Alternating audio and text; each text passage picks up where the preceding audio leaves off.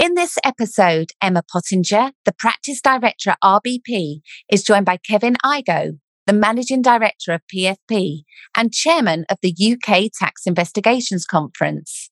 They will be discussing everything you need to know about a HMRC tax investigation.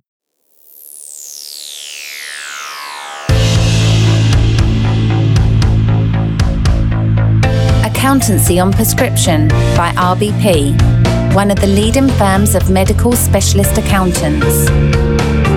We know what you find tough, but don't you worry, as we know our stuff.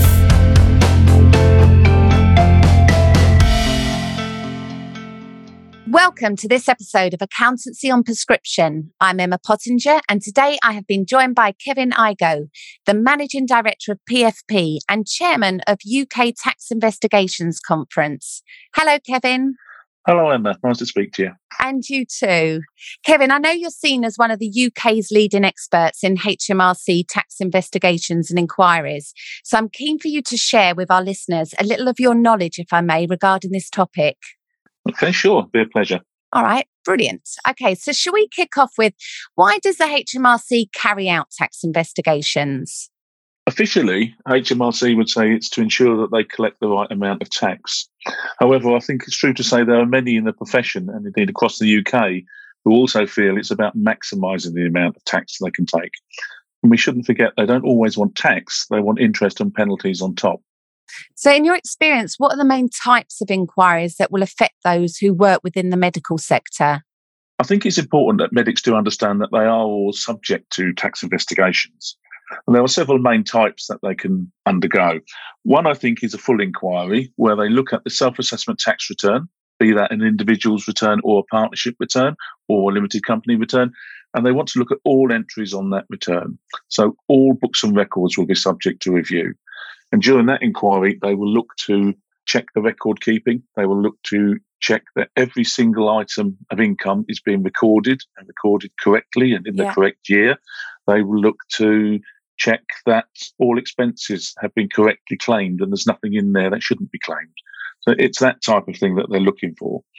They'll also carry out an aspect inquiry, which is a similar type of inquiry. It can be very detailed. It's likely to be only into 1, 2, 3 or more aspects of the tax return, but it can be quite as detailed as a full inquiry, but it'll fall short of all books and records. You can also suffer or undergo a payroll inquiry. Okay. So a payroll inquiry is where they look at, obviously, the way the payroll is operated in the practice. So is the payroll system correctly operated? Has it accounted for sick pay correctly? Has it accounted for student loans correctly? That type of thing. Are all benefits in kind recorded correctly? In this world of COVID and furlough schemes that have been operated, they'll check how the furlough scheme has been operated in the practice. And they'll do this as a matter of course. They won't, you're not going to be unlucky there. They will do that. They come check your payroll. They will check your furlough. They will check, was it correctly calculated?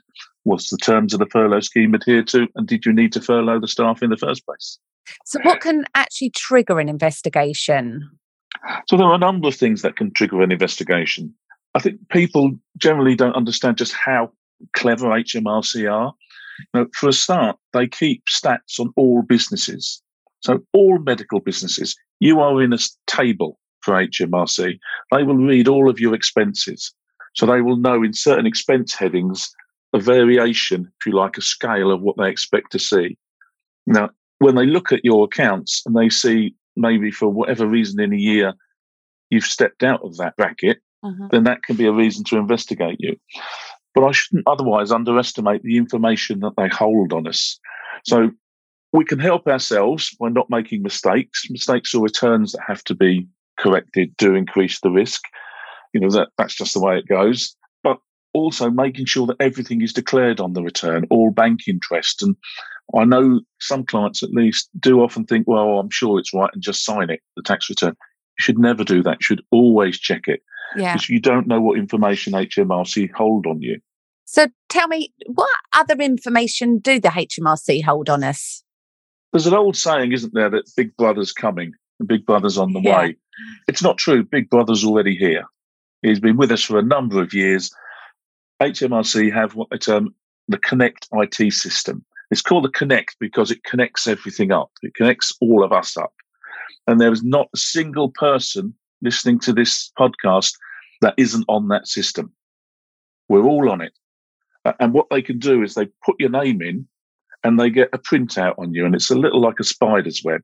So they've got your name in the middle and the little web goes out. The strands go out. And the strands will lead to bank accounts. So it'll have bank interest. It'll also have bank account balances. It will go to things such as supermarket loyalty cards. If you've been abroad, every time you scan your passport, you put it in, HMRC get that information. The airlines have been given information. They've been forced to give it, I stress. They've been giving information to HMRC about their travellers. Every time you use your chip and PIN cards, HMRC can get that information. Any properties that are connected with you. And as I said, you can imagine here in your own minds the spider's web. How big would your spider's web be? So how does the Connect IT system connect with tax investigations? Okay, so they've got over 20 billion pieces of information on that return. That's more than every item in the whole British Library. And what they do is they marry up their information, and I should say it's overseas and not just the UK that they get this information on, and they marry it up. So if, for example, they've been told by a bank that you've got £100,000 in your account or £1 million in an account, they may launch an inquiry to find out how did you accumulate that £1 million. If it's just bank interest, they'll look at the interest and they'll look and see, have you returned it? And they do that for a whole host of things. Income from property, for example, if you've got a property connected with you via the stamp duty office, council tax office, anything like that. Mobile phones. If you've got a mobile phone contract linked to you with various addresses, that itself could trigger an inquiry because they marry everything up with what's on their tax return and then they'll investigate you. So, do you have to have done anything wrong to get investigated? No, I think it's a great myth. And I hear this all the time, that I've done nothing wrong. My affairs are simple. I've got nothing to worry about. Innocence is no protection against a tax inquiry. For us, our own claim stats, in over a third of the cases we see, there's a nil settlement with HMRC. And yet without our service, you've still got to pay those accountancy fees. Yeah. In over 70%, we pay more in fees than the revenue collect in tax, interest and penalties combined. Wow. So when HMRC often says, as it does, we're looking for cost-effective tax investigations, for us that doesn't bear out because in over 70%, they're not cost-effective for the client. So how far can the HMRC actually go back? HMRC have set inquiry windows. So initially, your self-assessment tax return, they've got to launch an investigation. And by launch, I mean they've got to have delivered a notice of inquiry to you within 12 months of when your return is delivered online. That's for a self-assessment return into an individual partnership limited company. Pay as you earn and VAT, they can go back 4 years. However, if they find something or they make a discovery, then they can go back up to 20 years. As you know, we are specialist accountants for the medical sector. Can you discuss any recent cases that may be of interest to our listeners? One recent case that springs to mind is a cross-tax inquiry into a medical partnership. But by cross-tax, they launched a full inquiry into the partnership tax return. So they wanted all the details, the expenses and income were dealt with. They also launched a payroll check at the same time, and they were looking at how the furlough scheme worked out with that. And that went on for around 18 months. And the revenue got a bee in their bonnet about a couple of the expenses that they just wouldn't let go. They didn't think they were necessarily incurred. We disagreed, and so we fought the case for them and with them. On the payroll front, they weren't happy with the furlough, how it was calculated, and whether it was actually necessary to furlough one individual in particular. Now, again, we disagreed with HMRC, so we argued with them. What the accountant did then, eventually, after about 18 months, they settled for nothing. We had to pay out, I think it was around £8,000 worth of fees in that case. So another great example. They've done nothing wrong. They get picked up, they're faced with an £8,000 fee. Okay. So we provide our clients with a service called RBP Tax Investigation. As you know, this is supported by yourselves at PFP. Can you confirm what are the advantages for our clients having this service and how have you helped them? Well, I think any client who submits a tax return should be considering this service. For the reasons I've just stated, you can get picked up. You can even get picked up at random. If your number comes out of the hat, you can get picked up at random. So it is important. What it enables clients to do is use the accountant. I can't tell you and stress how important it is to get professional advice when you're dealing with HMRC. Maybe not necessarily when you're going through an initial pay-as-you-earn or payroll check. You may not need that.